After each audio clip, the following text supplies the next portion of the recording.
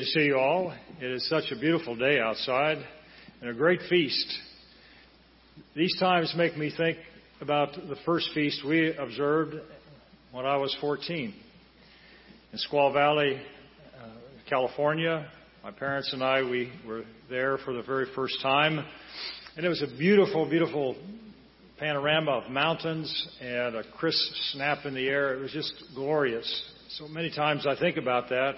Over 6,000 people were there at the feast back in the day. And I remember seeing Mr. Meredith and other ministers there. And there we were as well. And we were brand new. We didn't really know that much about keeping the feast. So we decided to camp out. Big mistake. But we camped out nearby a Safeway grocery store. That was nice. And so the whole campground, and many people camped out that day.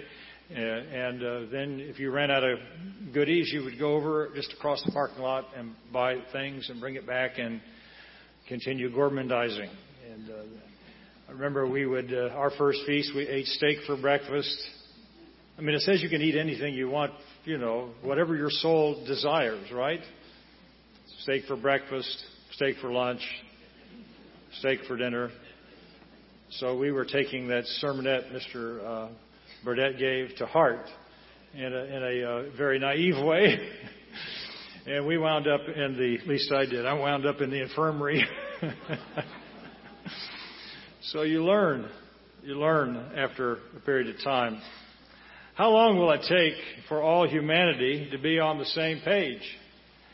And if I don't get my glasses on, I'm going to be not on the same page here. You know, in Acts, the third chapter, Acts 3, Acts, the third chapter, Acts 3, and verse 9, it says, "And the people saw him walking and praising God." This man had recently been healed by Peter and John. And they knew that it was he sat begging at the alms at the beautiful gate of the temple. And they were filled with wonder and amazement at what had happened. And then, of course, we read down where Peter gives this powerful sermon again. And he calls for them to repent. They were moved by this great miracle. And so the Apostle Peter had a chance to preach here and share why this happened. And then he says, "Repent," verse 19, "and be converted, that your sins may be blotted out, so that the times of refreshing may come from the presence of the Lord, and that he may send Jesus Christ, who was preached to you before, from whom heaven must receive in the times of restoration of all things, which God has spoken by the mouth of his holy prophets since the world began." It's coming. But brethren, it will take time to unlearn error and then learn the truth. Old habits are hard to break. We see even among ourselves in the church, how long did it take you to really comprehend and get a fuller picture of what the church is all about? Not too long ago, but some time ago, I was up in Jackson, Mississippi, and it's always a Kodak moment. It seems that these things happen. And I wished I would have had a camera, a movie camera, you know, and be able to show this picture. But here was a person recently released from prison. He had been there a considerable time, and he had called on the Sabbath, actually Friday, and he called and said, could I come and visit with him? And I said, well, I could come after services on the Sabbath. And he said, okay, I'll meet you. We met at McDonald's in Jackson, Mississippi. Some have heard this story before, but there we were. After services, the sun was going down, a little chilly. He had on a coat, and we sat there talking about his desire to come to church.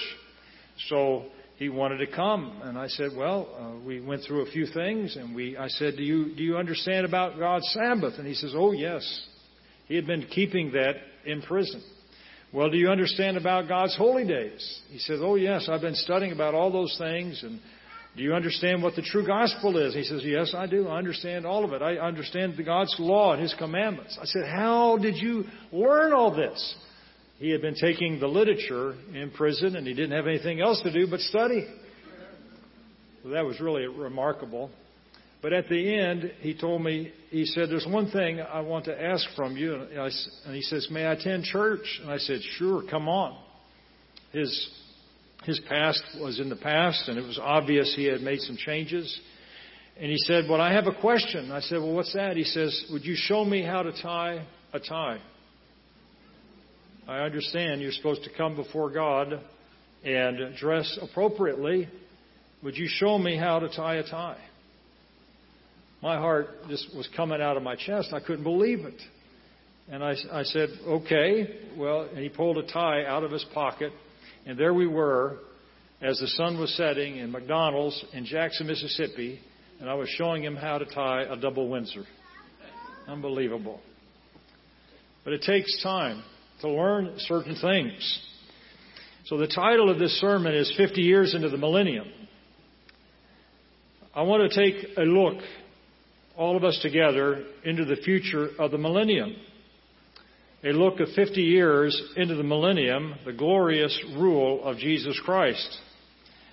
Now, when I came into the church and with my family, your eyeballs would pop out hearing all the stories and the prophecies regarding the future. And of course, the seal of the church is like the seal we have today, with a lion and leading a lamb, a child actually leading a lion and a lamb, together. And the lion will lie down with the lamb and the wolf and be able to play on the cockatrice den. A snake, if you like snakes, you can play with one, and not get bit. So this is really a beautiful picture. So in 1965, the booklet came out, Tomorrow's World. And inside Tomorrow's World was this newspaper that talked about what it was going to be like, the headline news of Tomorrow's World. And, that captured my imagination as a 14-year-old. And I was thinking, this is going to be wonderful. And just the idea of such glorious peace and tranquility. We had come through a very serious time in the history of the United States when President Kennedy was assassinated. And I saw that on television, the rerun of that. And then I actually, in live TV, where we were living, I saw the actual assassination of Lee Harvey Oswald. And that was just gut-wrenching. It's horrible to see that. And then we were learning about God's way. And then ultimately, in 1965, we were attending our first feast. So let's take a look into the millennium and understand how long it's going to take.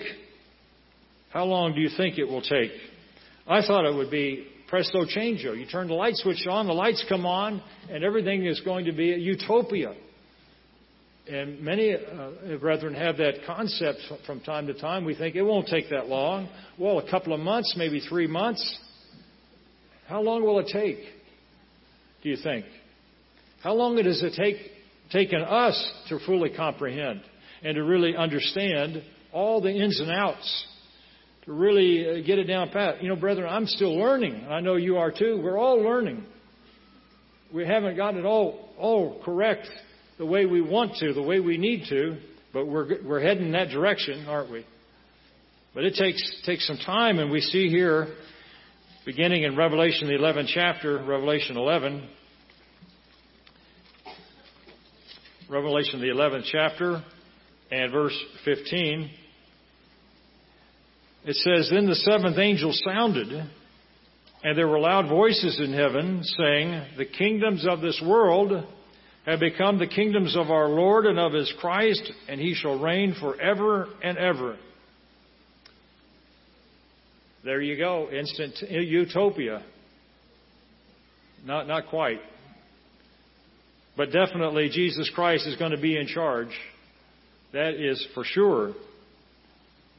But that seventh trump will signal a time when all of us will be resurrected. First, those who have died in Christ will come up, and then we which are alive and remain, if we are so fortunate to be there, and as well, we'll rise up together That is going to be a glorious time. I often wonder about that moment.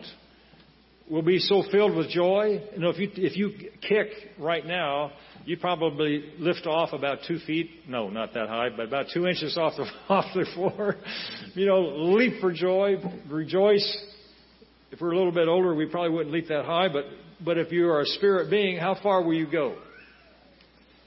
And it says the angels are going to gather the saints from the 4 corners. I often wonder if that's the reason why. We'll be shooting across it. I'm just,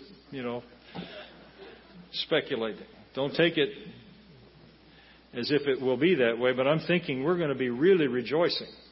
We're going to be excited to be in the very family of God, and maybe we'll do the pinch test. Oh, this doesn't hurt anymore.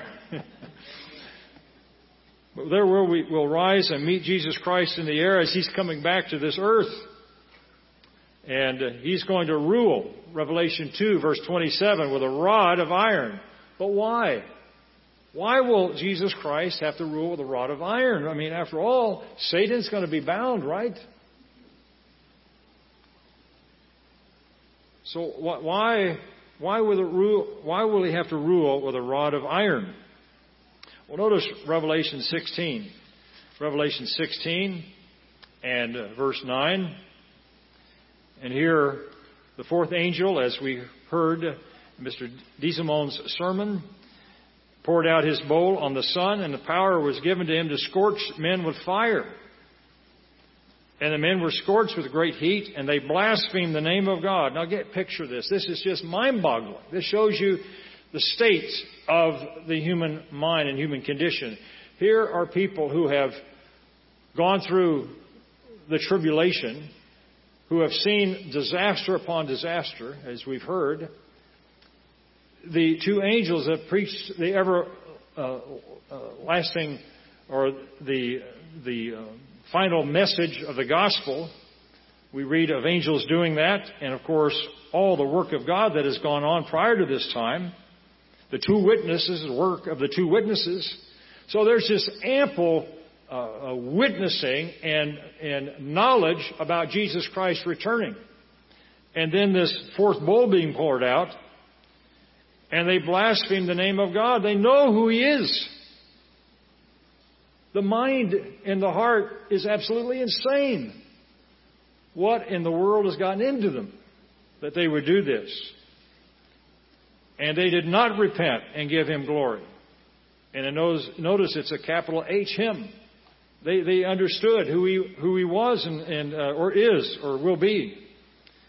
And so you see the mindset of humanity, even as Christ is beginning to return. And, Satan will soon be, of course, locked up. But nonetheless, the human condition is really, in the human mind and the heart of man is deceitful above all things and desperately wicked. And you can see that today. There are people today that believe the earth is flat. Have you heard about the flat earth people? It's a growing concept and idea. And I have to think to myself, what happened to them? What rock did they come out from under that they were held in this ignorance? How can this be? And yet this is what you find. And you got people who don't know what gender they are. What they were born.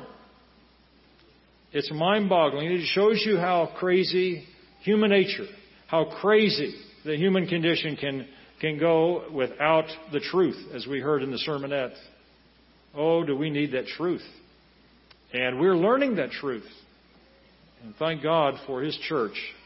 Thank God for the Feast of Tabernacles.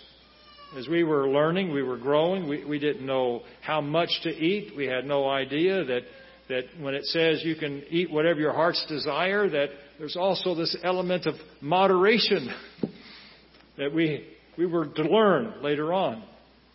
And many other things. Just simple little things.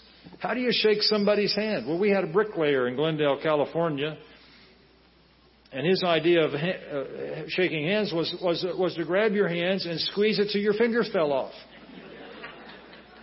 It was a vice grip. And everyone would say, okay, are you ready? Yeah, we've been practicing. Yeah, okay, now we'd go up and shake his hand just to see if we could endure, without, showing any agony. Well, with the ladies, it was disaster because, they wear rings invariably. Well, I wouldn't say their hands were bandaged, but they would avoid this man. But we had to learn how to shake hands. There's the fish handshake where it's just a dead fish, There's the pumper where you just pump up and down like you're on a pumping station. Then there's back and forth like this, and a good hearty handshake. But we learned that you just a firm but gentle handshake. Remember the ladies, they're the weaker, not less intelligent, but the weaker vessel, God says. And we want to treat them with gentle care and give a firm but kind handshake, and etc. But we had to learn that. My dad would take me up and down the aisle as a teenager. He said, we got to get around and meet people. And so we would go up one aisle and down the other and teach me how to, say, well, hi, my name is so-and-so. And what's your name? And etc. And we would learn how to communicate with the adults. I recommend that to all the teens at the feast. Go up and down the aisles and greet people. Especially check out the area where there are wheelchairs and those who can't get up out of the chair and say hello. Oh, you're in for a treat. That is an adventure. You'll hear about stories and get to talking and fellowshipping and things that have happened that people have gone through that'll raise the hair off the back of your neck. It is so inspiring to talk to God's people. And I remember the various ones that I would talk to, Mr. Christopher, Mr. and Mrs. Junks, and many others. Mr. and Mrs. Junks came over, migrated as a German couple, and were a maid and a butler for a rich family. They never had children. But, could he play the harmonica? He played German marches. And it would, he would invite people over. They had a very modest home. But, what warm fellowship. And he and his wife came into the church. And he said God preserved him to come into the church because he was old enough to be in the First World War. But unfortunately, he could not do the goose step. So he disqualified him and he couldn't be a soldier. So that preserved him. What a blessing not to be able to do the goose step. But you see, we see that human nature is such that there's going to be a lot of people still deranged in their thinking. We have some really hard knuckleheads in the world today. People that are just adamant about absolutely upside down thinking. Where their way is right because they just feel it's right. Feeling is now the new truth. If you feel it, it must be true. If it's an emotional sensation or feeling, well, it doesn't matter whether it's truth or not. It's because I feel it's that way, or I think it's that way. That's the way people think today, and it's absolutely bizarre. It makes you not want to watch TV anymore. You hear the news and this upside down reasoning. People are just gone out of their minds in their thinking. So we see that this type of situation will be in existence. Jesus Christ will come back to this earth.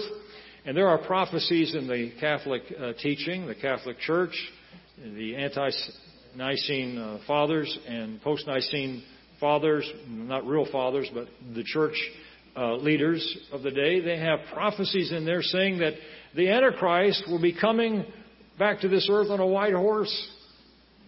In other words, it's a deception pointing to really Jesus Christ returning back, but they will claim that that's the Antichrist.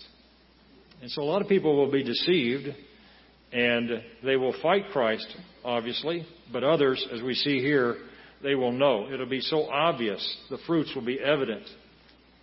So how will the utopia that we all think and dream about and see in a picture here at the feast, how will this begin? Step number 1. God's laws must be enforced. Jesus Christ will be given all authority. That's the only way people are going to be brought up short and be able to say, ooh, somebody's in charge here. There will only be one government. The kingdoms of this world will become the kingdoms of our Lord and of His Christ. And the Ten Commandments will not only be displayed, but will be enforced. The commandments will be the rule and the law of the land, along with all the statutes and judgments and the wisdom that go along with it. In Luke the 19th chapter, Luke 19, there's something else connected with Jesus Christ being in charge and His government. Notice Luke 19. Luke the 19th chapter.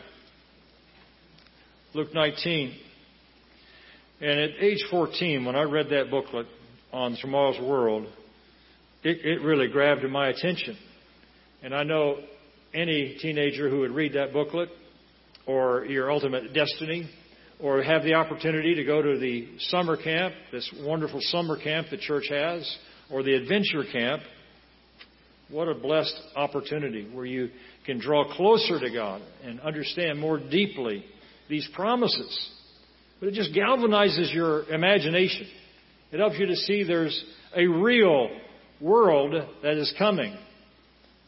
The real Jesus Christ is real. He is on the right hand of the Father. God is real and genuine. God's promises are real. He will fulfill all of His promises. He does not lie. And He will be with all of our young people. He will be with all of our young adults and all of the adults and all of the older adults. All of us. And those that are coming in brand new. It is so inspiring to see. But God is in charge.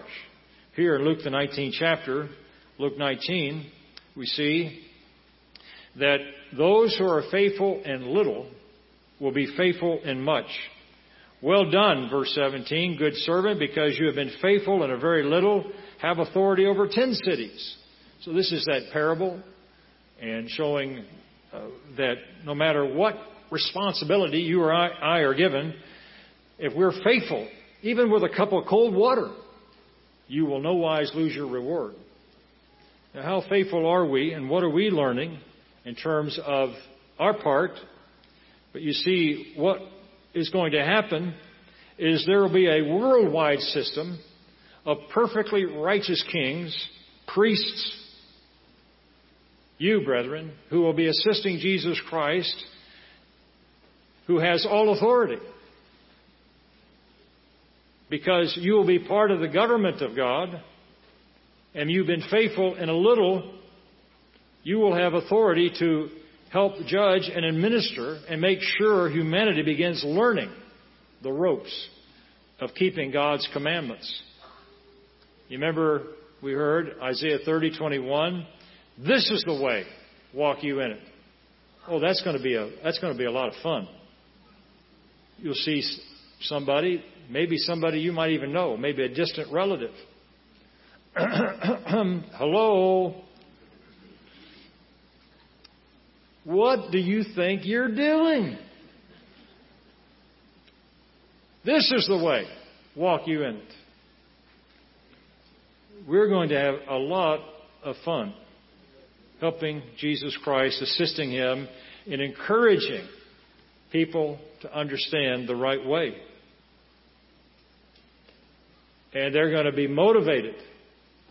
I mean, we'll have voices that will carry and be able to project, and people will listen. And they'll be learning. See, they just don't know. They have this, after so many years of hearing this false,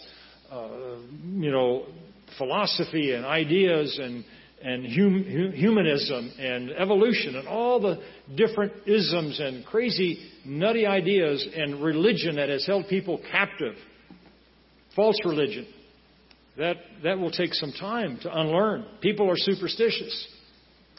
There are people that are baptized in the church today that have superstition still. If they spill the salt, just out of habit, We used to do that, and my mom would go around sweeping up salt off the floor, you know. And then my grandmother, she'd see a black cat. Oh, no, a black cat running across the road. And don't go under a ladder. And oh, woe be to you if you broke a mirror. All these superstitions, you see, had to be unlearned. What about a rabbit's foot? I don't want to ask, but how many of you had a rabbit's foot at one time? Okay. We'll keep that under wraps. I had one. That poor rabbit.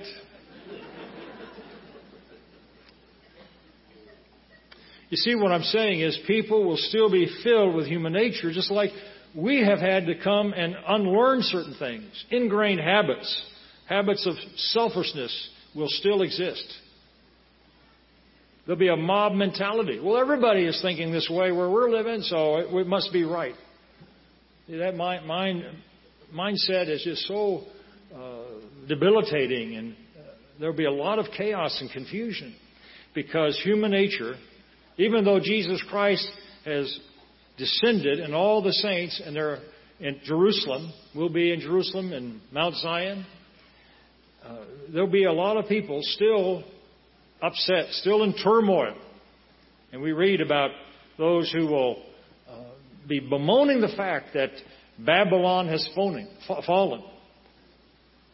Oh, woe is us, man, Babylon, or look at all the things we had, all the abundance.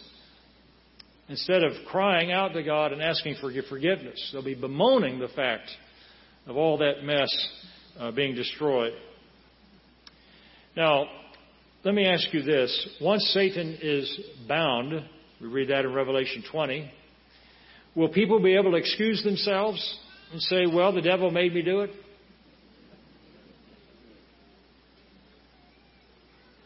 And by that time, you know, Satan will be bound, thrown into the bottomless pit. He'll no longer be around to deceive. But think about this. Eve was deceived, but did God let her off the hook? A person can still be deceived, manipulated by the devil, and they're still held accountable. Even the beast and the false prophet will be thrown into the lake of fire, even though they were possessed. You see, you have accountability, even so. And Eve was deceived, but still held accountable for rebelling against God. And, of course, Adam as well. No one's going to be able to make any excuse. Jesus Christ and the saints, all of us will be able to read minds. We'll know exactly what is on their mind and their intent, their attitude, their motive. And we'll say, this is what you're really thinking. And you are guilty and you need to change. And this is the way. Walk you in it. And they'll say, well, why am I thinking this? And you'll say, Jeremiah 17 line. Let's turn there. You'll say, Jeremiah 17:9. A memory scripture. One we know well. We probably can quote it. Jeremiah 17:9. The heart is deceitful above all things. And you'll say to them, you've been deceived. And you don't realize it, but you've allowed things to appeal to vanity and jealousy and the lust of the eyes and the lust of the flesh and the pride of life. Your heart has deceived you. You're desperately wicked. Who can know it? I mean, if you were to tell somebody they're desperately wicked, you'd almost have a fight on your hands. But you know, Christ told the disciples, He said, you being evil, talking about prayer, you know, you being evil know how to give good gifts to your children. How much more will your Heavenly Father give you the Holy Spirit? You imagine talking to someone saying, well, you being evil, how offensive that is. That's offensive to a Protestant mind, a carnal mind. We don't want to think of ourselves as evil, do we? But God says here, who can know it? I, the Lord, search the heart. I test the mind, even to give every man according to his ways, according to the fruit of his doings. So in spite of Satan's deception and manipulation, humanity still needs to see what sin is, how it occurs, and to bitterly, with all their being, repent of their rebellion against the great God of the universe and their rejection of the true Jesus Christ.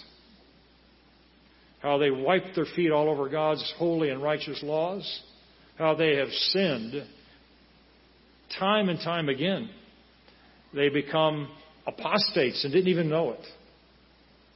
And they are really going to be brought up short and helped to be, and it'll be a blessing. Because as we sang in that hymn at the very beginnings from Psalm 119, God's commandments, His law, is truth and love. So out of love, God is going to help people to see. It'll be a correction. But we'll be there to enforce and help people understand God's laws. Won't that be wonderful? Then on into the great white throne judgment. Oh, wow. What a delight that's going to be. You know, I really hope and pray my brothers somehow make it through the tribulation. That would be a great joy. Then if God doesn't call them but waits till the millennium, then I'll be able to walk behind them and be that voice. I say that with a smile, tongue in cheek. It probably won't happen, but that would be a great joy to help my brothers. They think I'm crazy. And I'll be able to tell them, no, I'm not. You're the ones that have been crazy all along. You think I'm crazy? Wait till you hear what I have to tell you. But isn't it true? Isn't the human mind deceives itself? Where James says in James, the first chapter, when a man is tempted, that God doesn't tempt him, but man is led away, and woman, led away of their own lusts, own desires. I've had people tell me, well, they prayed about a certain thing. They want to marry, or they want to go do something, take a particular job, whatever it is. And they prayed for God's will. But all along, they had in mind what they wanted to do, regardless of what the answer would be. And so they decided that after they prayed and fasted, well, I think I want to take this job. And they would go ahead and take it. Or they wanted to marry this man. And they went ahead and married the man and out of the church, you know. And that's supposedly God's will. And see, the mind is really crazy in that regard. And there was this young lady who said that she was praying about a man, a husband. And so she was kind of superstitious because she would play around on the walkie-talkie. You know, truckers have these, breaker, you know, hi, Bulldog, hi, Golden Eagle, how are you? Oh, fine, thank you. You know, and they go up and down the highway and they talk back and forth. Well, she was on this walkie-talkie, and this guy that was on the other, this is before computers, in case you don't know what one of these walkie-talkies are. I'm old school here, but anyway, this is the big deal. And the ministry in Pittsburgh, we used walkie-talkies to communicate back and forth, you know, on a particular channel. But anyway, the bottom line was this girl, a guy came on there and he said, I would like to date you. I think I'm in love. And she said, oh, you are? Oh, wow. Well, let's go out on a date. And that was a disaster. You know, it wasn't God's will. It wasn't an answer to her prayer, etc. You see how crazy human nature is. So when we ask for God's will, we need to counsel. Especially in marriage, you need to counsel with our parents, with the ministry. Get all the facts. And don't bond before you make your decision. Wait. Get the information first. And then you can make a wise decision based upon God's way of life. And this is what we'll be teaching in the world tomorrow. This is what we'll be encouraging God's people. Those who will be now have the opportunity for their chance for salvation. But they have to come to grips and see because of God's commandments, they'll be able to see what they've been doing wrong, and they'll be able to see that God's laws have not been done away with. They can see the absolute fruits of disobedience toward the laws of God. They'll look around and be able to observe that. The way of sin, the wages of sin is death, and it'll be all around, probably still smell of death everywhere. And we'll be able to then enforce and help and assist Jesus Christ in this great job of re-education. Step number 2. Christ will gather Israel from the peoples, all nations, and give them the land of Israel. Somebody has to set the pace. And it looks like from the scriptures we'll be turning to that God will use Israel. First of all, Israel has been the greatest promulgator and promoter and exporter of filth and licentiousness and all kinds of evil. And God is going to punish Israel double for her sins. And then God is going to bring back all of His people back to Israel. In Ezekiel 20.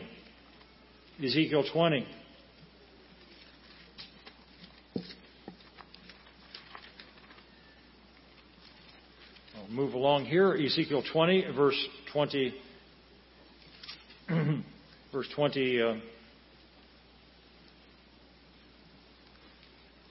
Let's see, verse 38.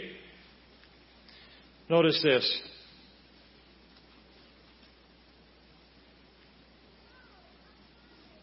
Verse 34, let's begin. I will bring you out from the peoples and gather you out of the countries where you are scattered, with a mighty hand and an outstretched arm, with a fury poured out. And I will bring you into the wilderness of the peoples, and there I will plead my case with you face to face, just as I pleaded my case with your fathers in the wilderness in the land of Egypt. So I will plead my case with you, says the Lord God. And I will make you pass under the rod, and I will bring you into the bond of the covenant. And I will purge the rebels from among you. Oh, that's such a beautiful thing. But where are those rebels coming from? You see, human nature still alive and well, even after Jesus Christ is here on this earth. And there'll still be some nincompoops, hard-headeds, who will be adamant, implacable, not willing to change. And He will remove those rebels, those people that would cause division and upset, out from among Israel. I will purge the rebels from among you, and those who transgress against me, I will bring them out of the country where they dwell, and they shall not enter the land of Israel. Then you will know that I am the Lord. And all these things that God is doing, He's slowly but surely emphasizing this point. Then you shall know that I am the Lord. And I wonder many times in the church, as we grow in God's way, that we're learning the same thing as we make it through certain trials. Then you know Jesus Christ is your Lord. Even more so, that He has wrought incredible miracles in your life. And He is going to preserve you and is preserving you for His kingdom. But Israel's restoration, as we see here, will take time.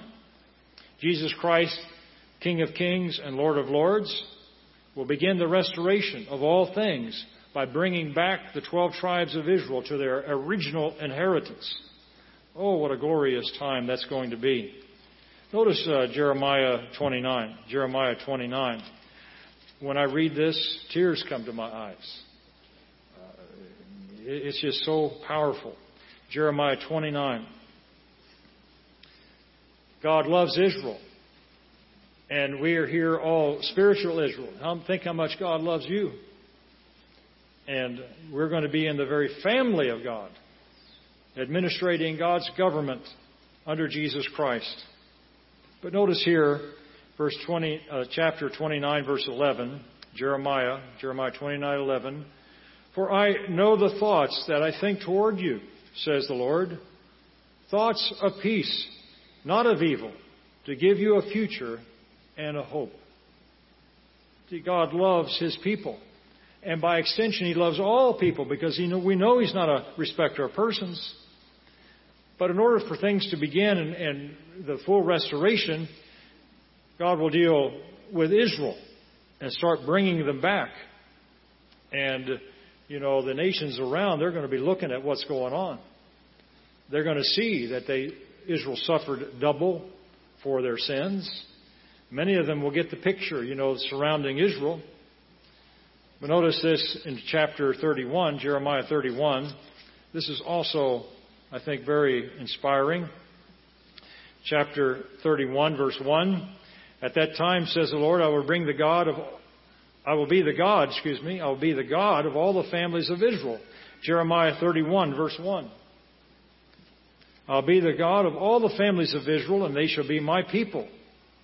Thus says the Lord, the people who survived the sword found grace in the wilderness, Israel, when I went to give him rest. The Lord has appeared of old to me, saying, yes, I have loved you with an everlasting love. Therefore, with loving kindness I have drawn you, and I will build you, and you shall be rebuilt, O Virgin of Israel. You shall be adorned with your tambourines, and shall go forth in the dances, those who rejoice. So God is going to restore Israel. Verse 8, behold, I will bring them from the north country, and gather them from the ends of the earth, among the blind and the lame, the woman with child, the one who labors with child together. A great throng shall return. They shall come with weeping and with supplication, and I will lead them. I will cause them to walk by the rivers of water in a straight way in which they shall not stumble. For I am a father to Israel, and Ephraim is my firstborn. It is such a picture. Can you imagine people of the tribes of Israel finding out their true identity? And, you'd be surprised just what tribe we might, your DNA might show. But we're spiritual Israel, so we are on a higher level, plateau. And that's the most important Israel to be a part of. That's the one that's going to live forever, to be born in the very family of God. But God is going to use Israel to help the other nations come to understand as well. There's going to be this great throng, and they will know who they are. Somehow God will reveal to Israel that who they are. And that's going to be a miracle in itself. And you can imagine as they come back from all this captivity and horrible treatment that they had received from the Gentile nations. And the Gentiles are going to be very afraid, and they'll have a certain fear because they realize the God of the universe, the Lord God, Jesus Christ, the King of kings and Lord of lords, He will have all authority, and they better let them go. And they will, and they'll start coming back in a great throng. I remember this symphony, the New World Symphony, I believe it is. Mr. Thomas would know. But there's this song or hymn or whatever, words that go, I'm bound for the promised land. I'm bound for the promised land. Who will come and go with me? I'm bound for the promised land. There's going to be this great chorus and joy. Well, first of all, they'll be crying in one sense. They realize that they've dropped the ball. They've missed the mark. They realize they have really been off on way out in left field, not knowing the truth. And they'll come to understand the true Christ and begin to see their sins. They'll see that their Redeemer is bringing them out of this captivity. There's going to be weeping and crying out and mourning. Verse 13, then the virgin rejoice in the dance, the young men and the old together, and I will return their mourning to joy, and will comfort them and make them rejoice rather than sorrow. So they're going to come out. There's going to be this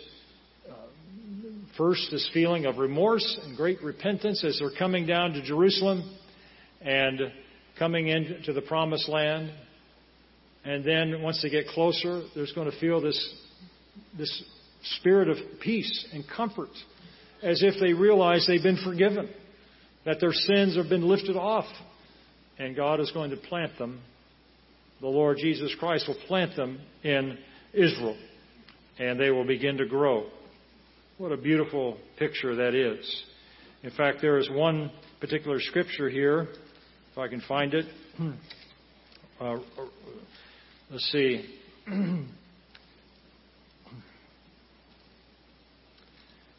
Anyway,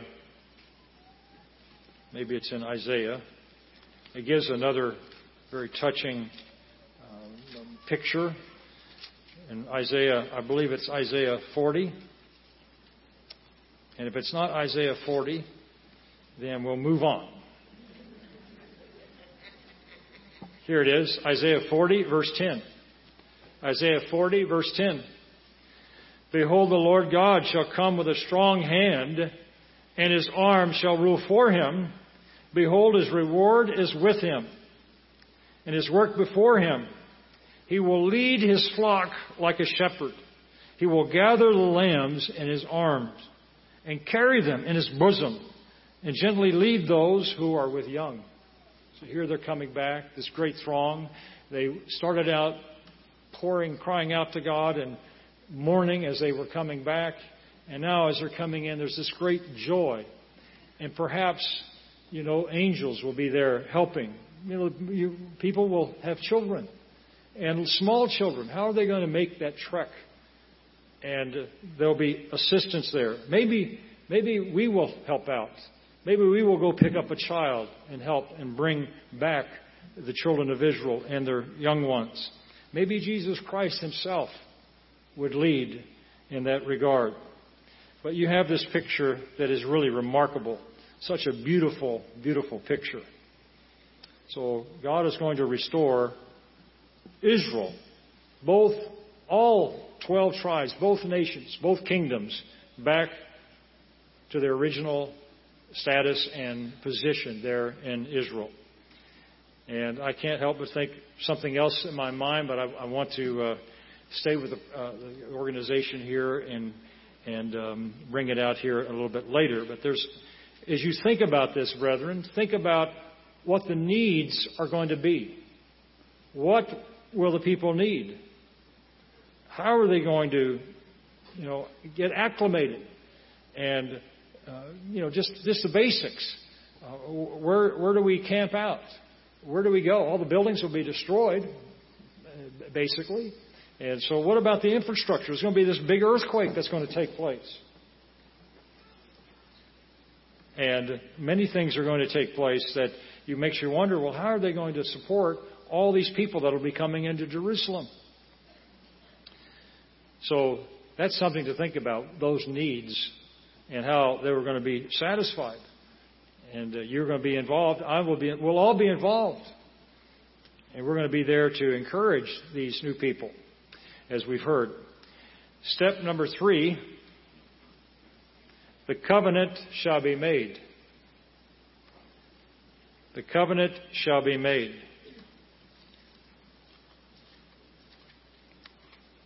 Back in Jeremiah again.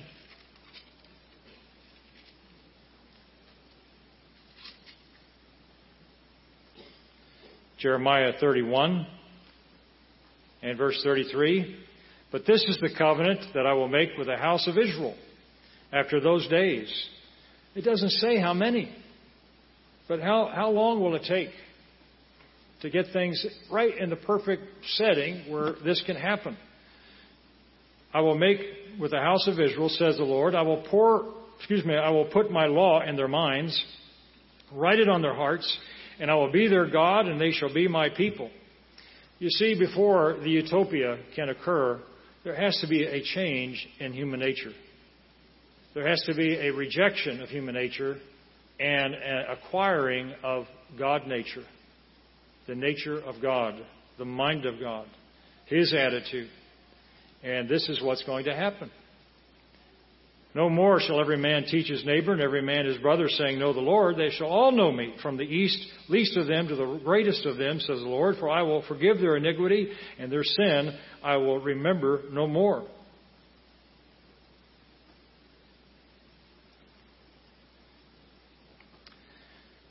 Thus says the Lord, verse 35, who gives light, sun for a light by day, and ordinances the moon and the stars for a light by night, who disturbs the sea and its waves roar. The Lord of hosts is his name. If those ordinances depart from before me, says the Lord, then the seed of Israel shall also cease from being a nation before me forever. Obviously, God's word is sure. He is going to keep his promises, and none of these ordinances will disappear. You see how much God loves Israel, and he's going to give Israel the opportunity to get it right this time. And they are going to do it, and it's going to be a great blessing. Eyes are going to be open. God is going to remove the covering off of all nations, where they'll be able to see for the first time. And you think about all the people that are hamstrung and held captivity by false religion. Their eyes are going to see clearly how they've been duped, just like we were. We were duped by false religion. And I remember thinking, well, we could kick ourselves, because how in the world could we have been so naive just to accept everything that we were taught? But that's just the way it was. And brethren, you know what you thought and what you believed at one time. And how long did it take? How long did it take to unlearn those things? Now, in Zechariah 14, human nature, again, still alive and well. There'll be some nations that won't come up. We see Egypt will not come up, and they will be punished as a result. And I can just imagine this as they look around and they see, something's wrong with this picture. We're a bunch of hardheads down here. What is wrong with us? We're having to struggle with water and being able to have crops growing. And look around us. All these nations are being blessed that go up to Jerusalem. Maybe the first thought will come to their mind, oh, you want to go up to those Jews? They have all these negative feelings toward the Jews, toward Israel. After a while, they'll be thinking, maybe we love the Jews. Maybe it'd be nice to go up there and maybe there'll be some reaching out as well as they learn that the Jews are just one tribe, and there are other nations up there as well, and they'll all be abundant and prosperous, and things will be being blessed, and it will really take them by surprise. Can you imagine that first trip to Jerusalem by Egypt? Here they've been holdouts, hardheads, and now they've humbled themselves. They've actually begun the process of repentance, and they're coming up, and they're probably thinking, what are these people going to think about us? Have you ever had that thought go to your mind? You've made some mistakes, and you've repented, and you thought, well, I got to bite the bullet. I've got to come to church. And you come to church, and you're wondering what people are going to think, and they nearly tear you apart, hugging you. Glad that you came back, or glad that you're there. We're family. It's a team effort in God's church. And we'll be a team under Jesus Christ helping these people. But you see, they have to come to see the truth. In order to change human nature, one must acquire God's nature. One must see that God is real, that He reigns supreme over all the earth. One must understand God's holy and righteous laws. They're enlightening. They convert the soul. They are good for us. Can you imagine playing a basketball game without rules? It's almost to that point anyway. But I mean, they get out there, but if there were no rules, it would be complete chaos. They would be traveling, and they wouldn't even dribble the ball anymore, and they would just knock each other out of the way and dunk it. And or they say, well, I just imagine I dunked it, and then 2 points would come up on the. I mean, they just make it up as they go. Complete confusion. So you see how powerful the law of God is. It'll set the standard. People will have guidelines of what really works. They won't have to experiment. They can just, this works. God says it works. It works. And then they will have a desire and want Jesus Christ to save them after a profound, deep repentance from dead works. after a deep, profound repentance of self-will and the acceptance of Jesus Christ as personal Savior. See, the new covenant will be ratified. They must be willing to submit completely to God's will and His government, just like you, brethren, have and are doing. The obedience is a way of life to God's law. And they must confirm, obey, embrace the new covenant, be baptized, and receive God's Holy Spirit, the very power that imparts the mind and nature of Jesus Christ and the Father.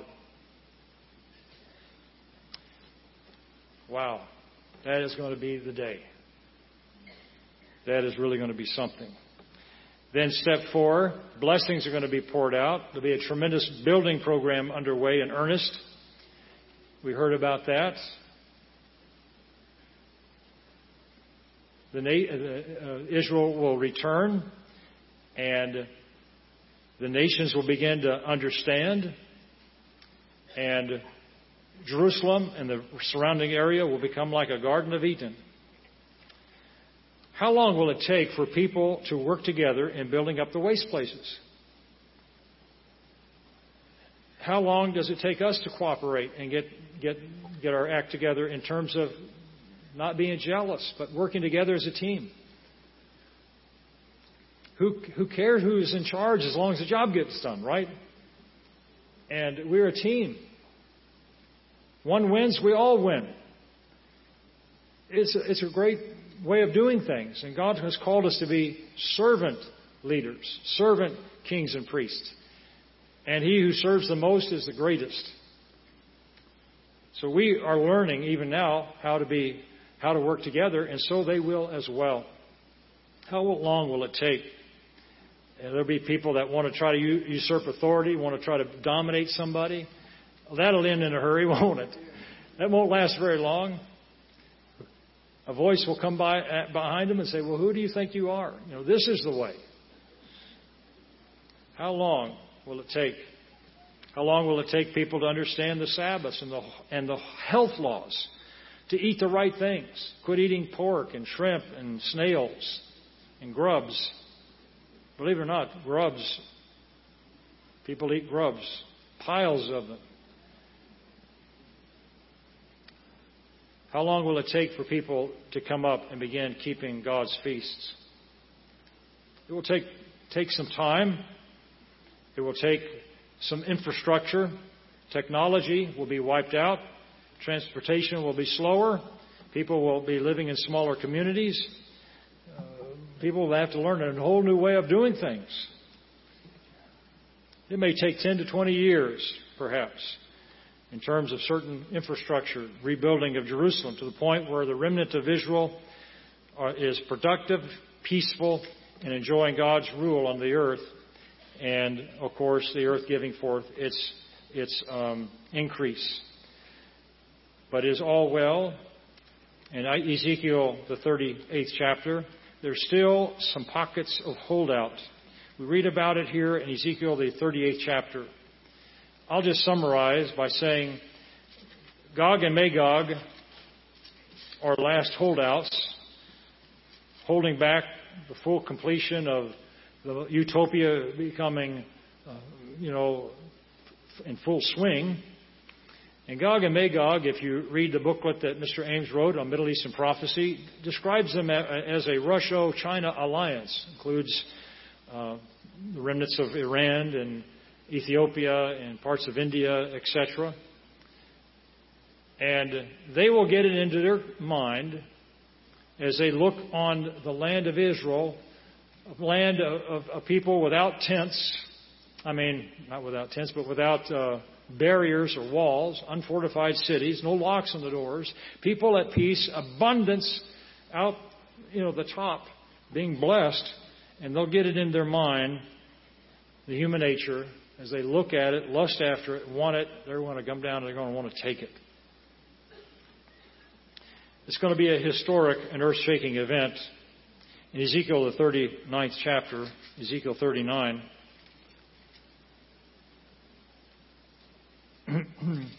we see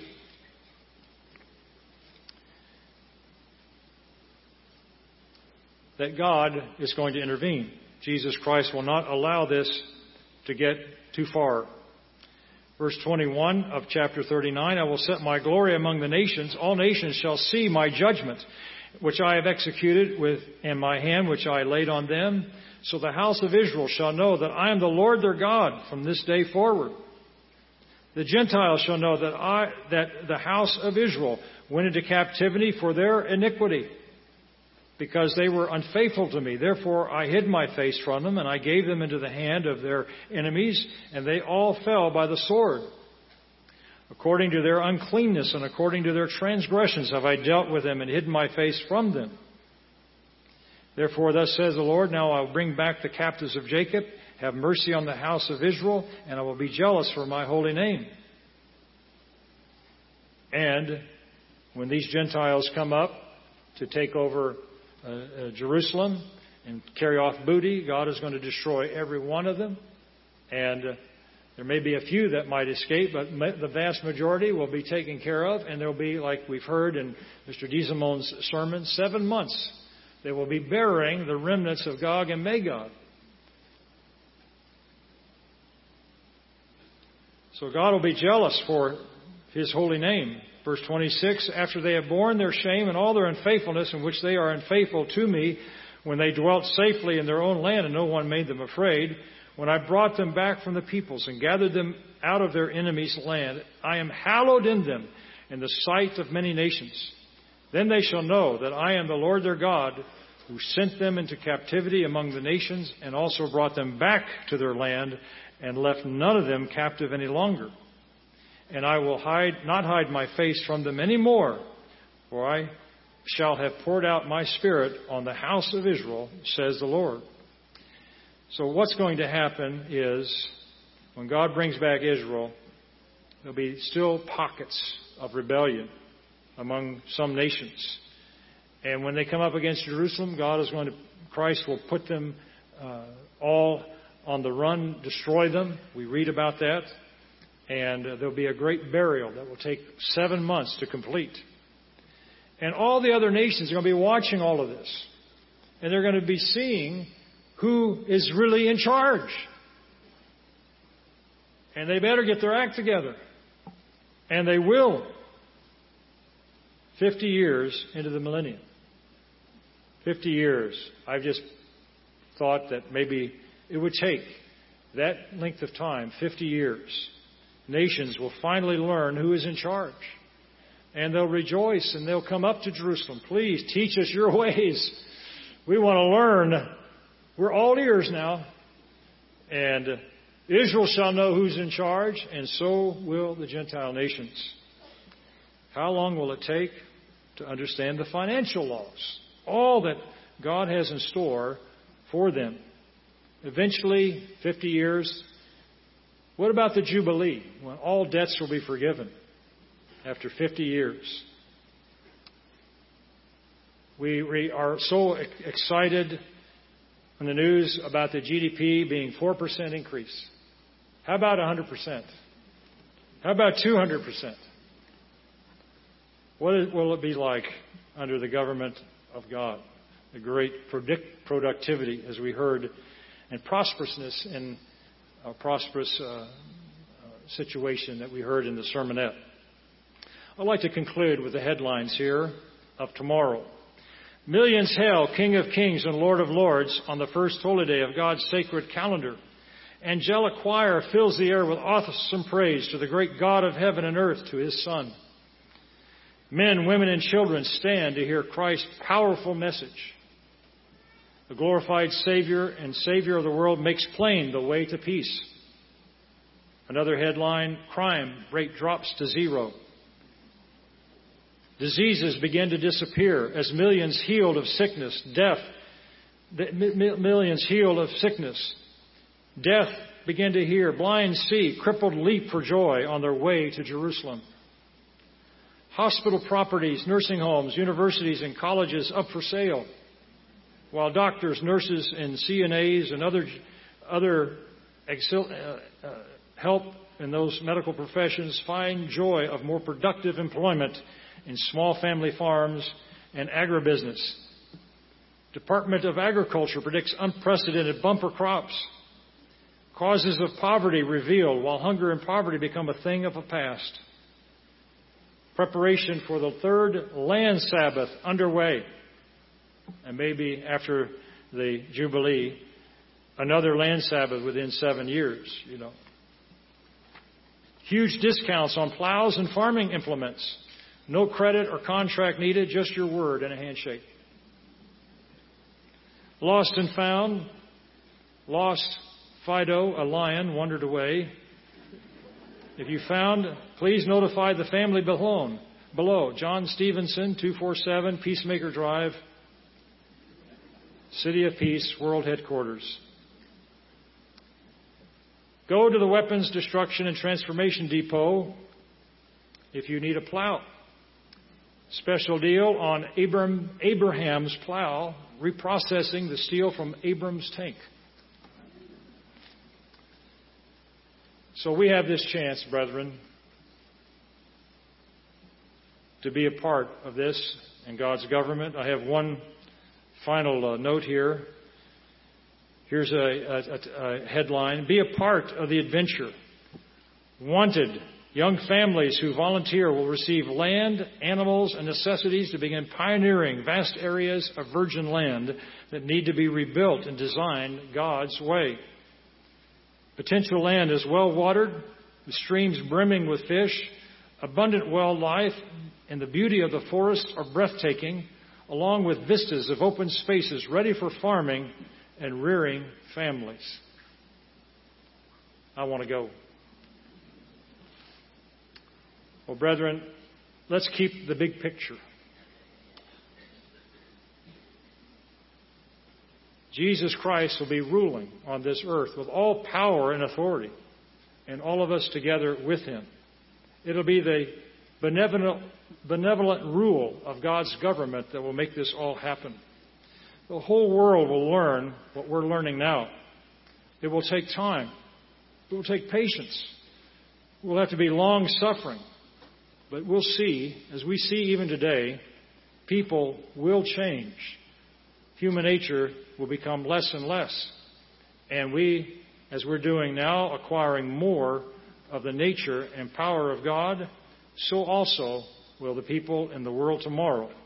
And this will bring about the glorious utopia, a wonderful world tomorrow.